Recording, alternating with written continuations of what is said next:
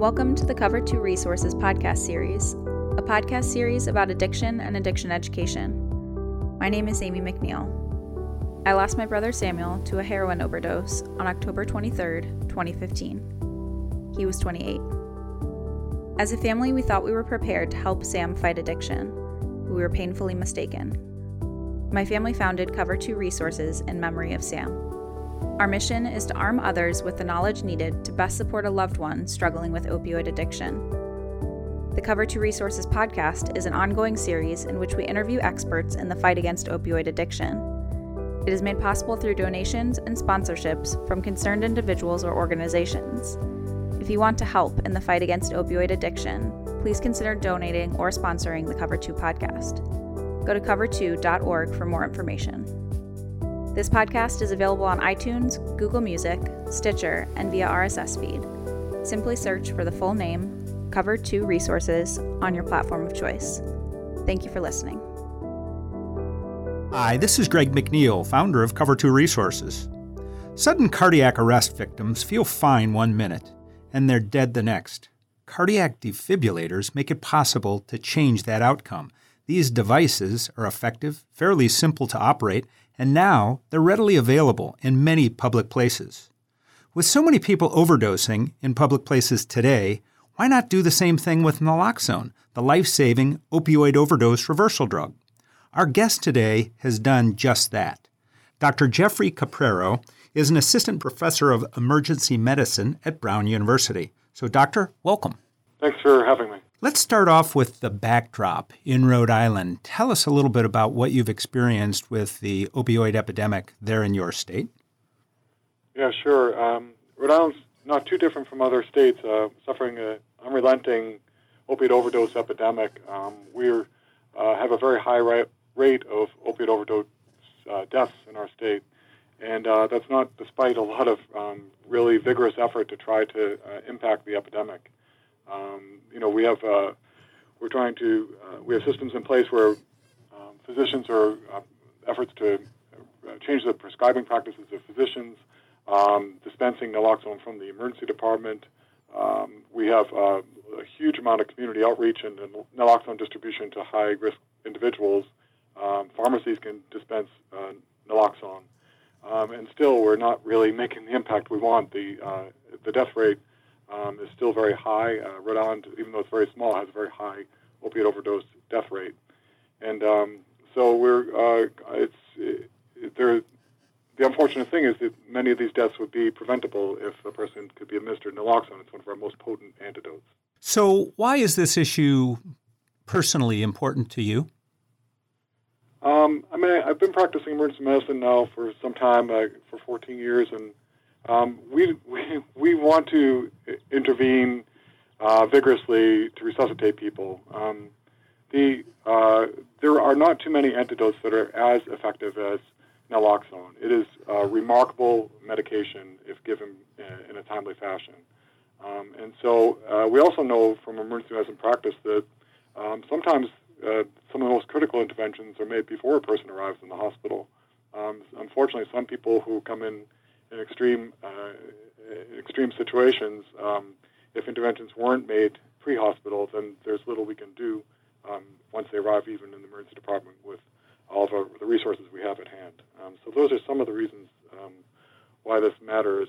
I think also, our practice of medicine is one aspect of our careers, but we like to think about how we can engage communities and think about interventions that we can make in partnership with the communities that we serve. So how did you come up with this idea of, in essence, putting the Loxbox out in public places, just like you would a defibrillator? Other people have had similar ideas and efforts to deploy.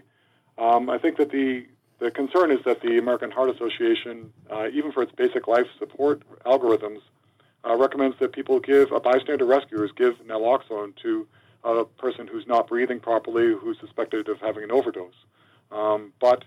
But naloxone is not publicly available, and so the bystander rescuer is left waiting 6 or 8 or however many minutes for an ambulance to arrive with the naloxone.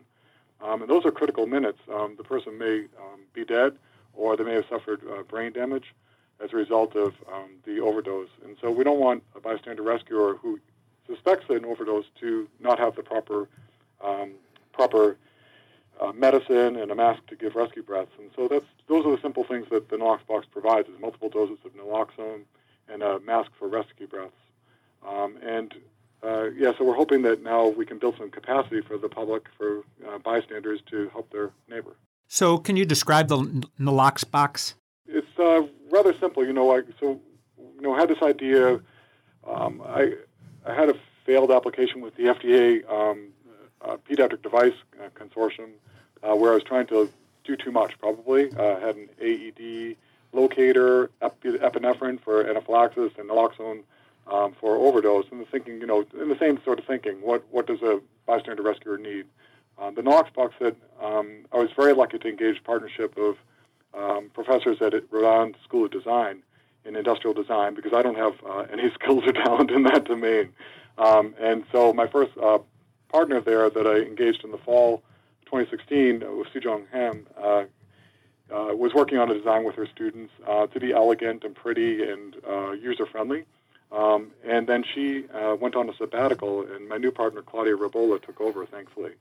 And she was, I think she acted with the urgency and real practical-minded solutions that we need to make these as fast as we can, and we need to make them cheap and attractive. And I think she accomplished those things in our first prototype. So the Nalox box simply is a plastic white cabinet. It's about the size of maybe a 10 by 12 inch. I don't even actually know the dimensions. Then it has a clear plexiglass front. Shortly we'll be uploading some images to our website, naloxbox.org. And you can see it in some of the press. Thankfully had an Associated Press story. It's a clear plastic. It has a red cross on the clear plastic front. Currently we even had a cloth hinge assembly. So the plexiglass is mounted on a wall.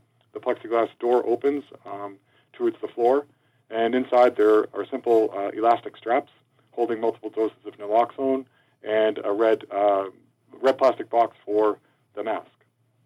Wow. So how many doses does it hold? We're early in the launch, and so we're currently stocking the units with 4 doses of naloxone. The design, provides the flexibility that could be intramuscular dose, it could be intranasal dose, and it could be intranasal brand name dose.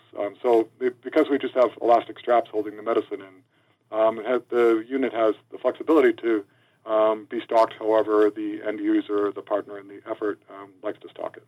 So, and does it also have a component for instruction for the user? Yeah, so the instructions are, per manufacturer.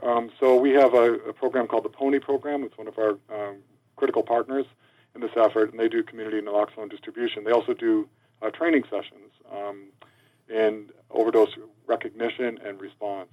And so currently we're using, they're kindly supported our effort in providing the naloxone for the units. And so there are instructions that come in there.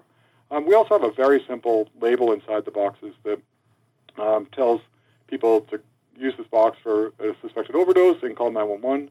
Secondly, if you want your own naloxone, we give them a site to visit where they can find where to find naloxone of their own. It also has a 800 number for seeking addiction treatment. Okay. So we tried to put some very simple instructions in the box to make them useful in the moment and also for follow-up care. So the box is sitting up on the wall. Somebody starts overdosing, and a passerby goes by, notices the box. How do they get into the box and gain access? Our box is open access. We have a Velcro tab. So the places where we've put it are presently our first launch is in high-risk facilities. We know that the epidemic affects people of all ages and races and economic levels. But currently, our first partners are mostly drug recovery residences, homeless shelters, people with particularly high-risk populations. And so these are public-facing, semi-public buildings. They're in the foyers of such places. So the units will be available to anybody. And what we found so far is that our partners, even though they take care of high-risk populations, the partners that we've engaged are also seeking training for their staff in overdose recognition and response. Ah, okay. So it goes hand in hand. You put it in a building and you train the employees in that building that are going to be the most likely passersby that would use this. Yeah, in fact, even in some of the residences that we're scheduling installations with this month, they're actually inviting residents, the clients to participate in the trainings too. Sure. So how long did it take you to, from beginning to where you are right now in the launch? And also, where are you, Doctor, in the launch, if you could describe that? So we were very lucky this spring. We responded to Rhode Island Department of Health mini grant proposal, and we were lucky to secure that first small grant to build 48 of the units, and we are now just doing the installations that came along with them. So we are now up to 14 or 15 community partners who said they would like to install them in their facilities. And at the facilities, some of them have multiple buildings in their facilities. And so at these facilities, the partners have sought either from 1 to 7 Nalox box units in these facilities. So we've finished construction of 48. Today I just submitted a second grant application to build an additional 36 through Rhode Island Department of Health also. The time frame on the grant was very short, so the whole time frame, they turned around the application quickly, and they also gave us 3 months to execute the.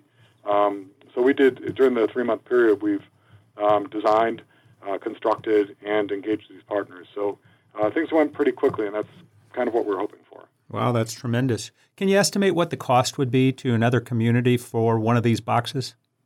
Yeah, I mean, we're able to use. We came up with that simple design. I didn't mention that there are some smart technologies built into the box that we're just working out right now. If the box is equipped with the smart technologies as we currently have them configured, the cost per unit is under $100. If you go with just a more analog box, the cost is less than $50, not including the naloxone doses to go inside. And so we've come up with a pretty economical solution. The hope was that we can easily replicate this and refine the design when we get end user feedback, and keep the price very low, so it is easy to disseminate. So one thing that came out in the little blurb that I read on your program there was another community that is designing a box in temperature-controlled environment. Are there any concerns in terms of your program for climate control? Yeah, I think that's a great consideration. The places where we're installing are largely indoors, and they are temperature controlled. So these are mostly like lobbies, foyers, anterooms inside of facilities. I think that some public-facing units which are temperature controlled, I think that might be an additional need that will be served by those folks. I think that right now we in a way kind of stumbled upon these community partners who were serving high-risk clients who had some ability to respond, but they clearly felt a need for additional resources and training. And so, if you look at where overdoses occur, the truth is the majority of them are in private places where public access naloxone is not going to impact them, and I probably, so I think that if you think about most of the overdoses are going to be in private settings, a minority will be in public settings or semi-public settings. And then if you say amongst those semi-public areas, how many are going to happen in a truly outdoor setting? I don't think we had to build in the climate control for our launch at least, but certainly an admirable thing to be thinking about building capacity in places where the environment might play a role. Sure. Increasingly, we hear reports of people overdosing in parking lots. So in that particular case, your model would still work if it's a parking lot of a McDonald's, and say, for example, and you have it indoors in that actual McDonald's. I would hope so. I think that, with the second grant that we're submitting, we're working with a new partner in Rhode Island who has links to municipal buildings and municipal facilities. And so we're hoping that now to put these units not just in high-risk facilities, but places where there are a lot of eyeballs. A lot of people pass by, high foot traffic. And so if we can build public awareness of what they are and put them in places where people will see them and they know how to retrieve them, then the hope is, that would help for the parking lot situation. The person, was at the mall and they knew that there was a box inside the mall and they could send somebody to the lobby to recover the units in there. So I think that's hopefully over time we build some capacity to respond to the parking lot scenario. But it's a big effort to raise enough awareness. We don't have a system integrated with EMS or ambulance response, but we did in our first launch work with the Department of Health to map the locations of the naloxone boxes. So part of Prevent Overdose Rhode Island's website, they have drop-down menus where people can find naloxone for their own personal use, and that includes, some pharmacies. But now we have a drop-down for naloxone box, and maybe in the future we can work on a collaboration with EMS, so that if an EMS dispatcher receives a call about a suspected overdose, they can have the map up on their computer and say, "Gee, until the ambulance gets there, why don't you send another bystander to retrieve the naloxone that is behind you in the foyer of the building?" So, there might be some ability for integration with EMS systems where if the public wasn't aware that the unit was there or what it was used for, now EMS dispatch has the information before naloxone can arrive by ambulance. So you kind of answered this question a little bit earlier, but I want to come back to it about how you go about determining the best place to put the naloxone box. I'd like to revisit that just a little bit and have you kind of discuss your thoughts behind that and share it for perhaps other communities that are thinking about doing a similar thing. There's a lot of knowledge, and people dedicated to doing this work, there's a lot of knowledge out there about where they think the need is.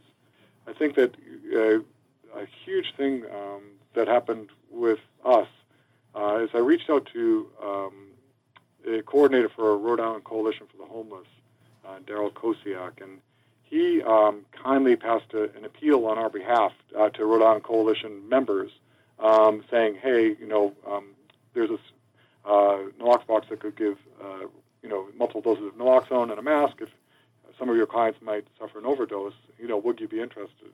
And the majority of our contacts so far, our partners, came through that appeal to the coalition. And so that was a really almost unexpected link up in identifying the need.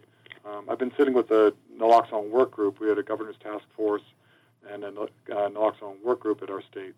And, there are a lot of people doing, street outreach and, finding individuals, again, who might be in need of naloxone. But I think that this is a real helpful thing to know that facilities where you might predict they might have some clients who are suffering from addiction and at risk for overdose, that there was a sort of untapped need there, that, some of them had makeshift approaches. Somebody had naloxone upstairs in their desk, but they didn't have the rescue mask. All the staff didn't know it was there. If that person's not working, did they know it was in their person's desk? So I think that one strategy is reaching out to people who serve at-risk populations in your state or city. Another thing is, if we look at the epidemiology of the epidemic, you'd hope that there might be some ways to map areas of high risk, but that's still a little bit difficult. As frequent as the overdoses are, it might be hard to identify, clear clusters or geographic areas where the interventions need to be made. But there's certainly, there certainly is some inside information there from departments of health and people dedicated to studying the epidemic, where there might be some ways to be strategic about the installations. All right. And when was your first box placed in a public place? Just June 9th. So we installed at a facility called Amos House in Providence on June 9th. That was my very first partner, Eileen Hayes there. So we're just getting off the ground. She was a wonderful partner to have. This facility, they have recovery houses. They have a soup kitchen. They also do a job training program for people who are recovering from addiction. And they have facilities for mother-child reunification, or parent-child, actually, I should say. So they have, people who are in recovery who have been sick, maybe their children were taken away, and now they've been reunited. And she related, she has too many stories, more stories than she'd probably like, both successes and terrible tragedies. But she recounted one story of a client who had suffered an overdose and was not breathing. She was blue. She personally administered, this is the woman who runs Amos House, personally administered naloxone and rescued the woman. And now she's clean, and she's a full-time employee of her facility. So they were, Amos House was very enthusiastic for his partner, even though they had some knowledge and skills. Their staff did not all have experience in overdose recognition or naloxone administration, and only a small portion of them had ever given naloxone. So they were very receptive to the training as well. I wasn't sure that all sites would want to have the training, but Amos House was enthusiastic for the training as well. So, Doctor, what final thoughts would you like to share with our listeners about what you've learned and about your program? Yeah, thanks. I guess that, I think that teaming up with like-minded partners in your city or state is a critical first step if you want to provide this capacity for bystanders to rescue their neighbor or a loved one. I think acting with urgency is important. I don't think we can wait on this epidemic.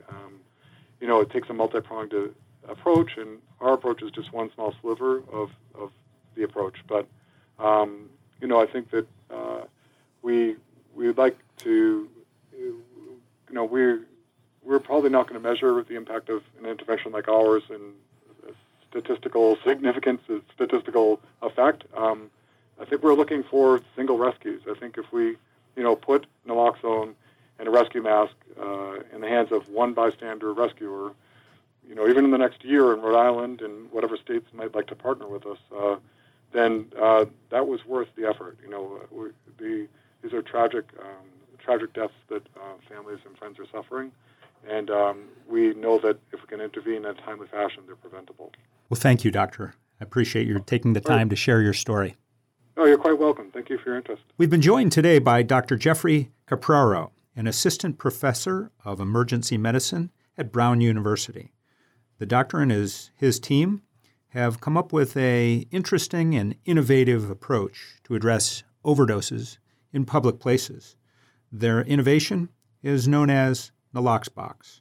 Like defibrillators, Naloxboxes containing the life-saving overdose reversal drug naloxone are being located in public places with 12 partners in Rhode Island who serve the most at-risk populations, including the homeless, those struggling with addiction, and those recently released from prison. Training in opiate overdose recognition and rescue is being conducted this summer, along with installation of the initial 48 Naloxboxes for the program. My name is Greg McNeil, founder of Cover 2 Resources. Thank you for joining us for this Cover 2 PPT podcast. That's people, places, and things making a difference in the opioid epidemic.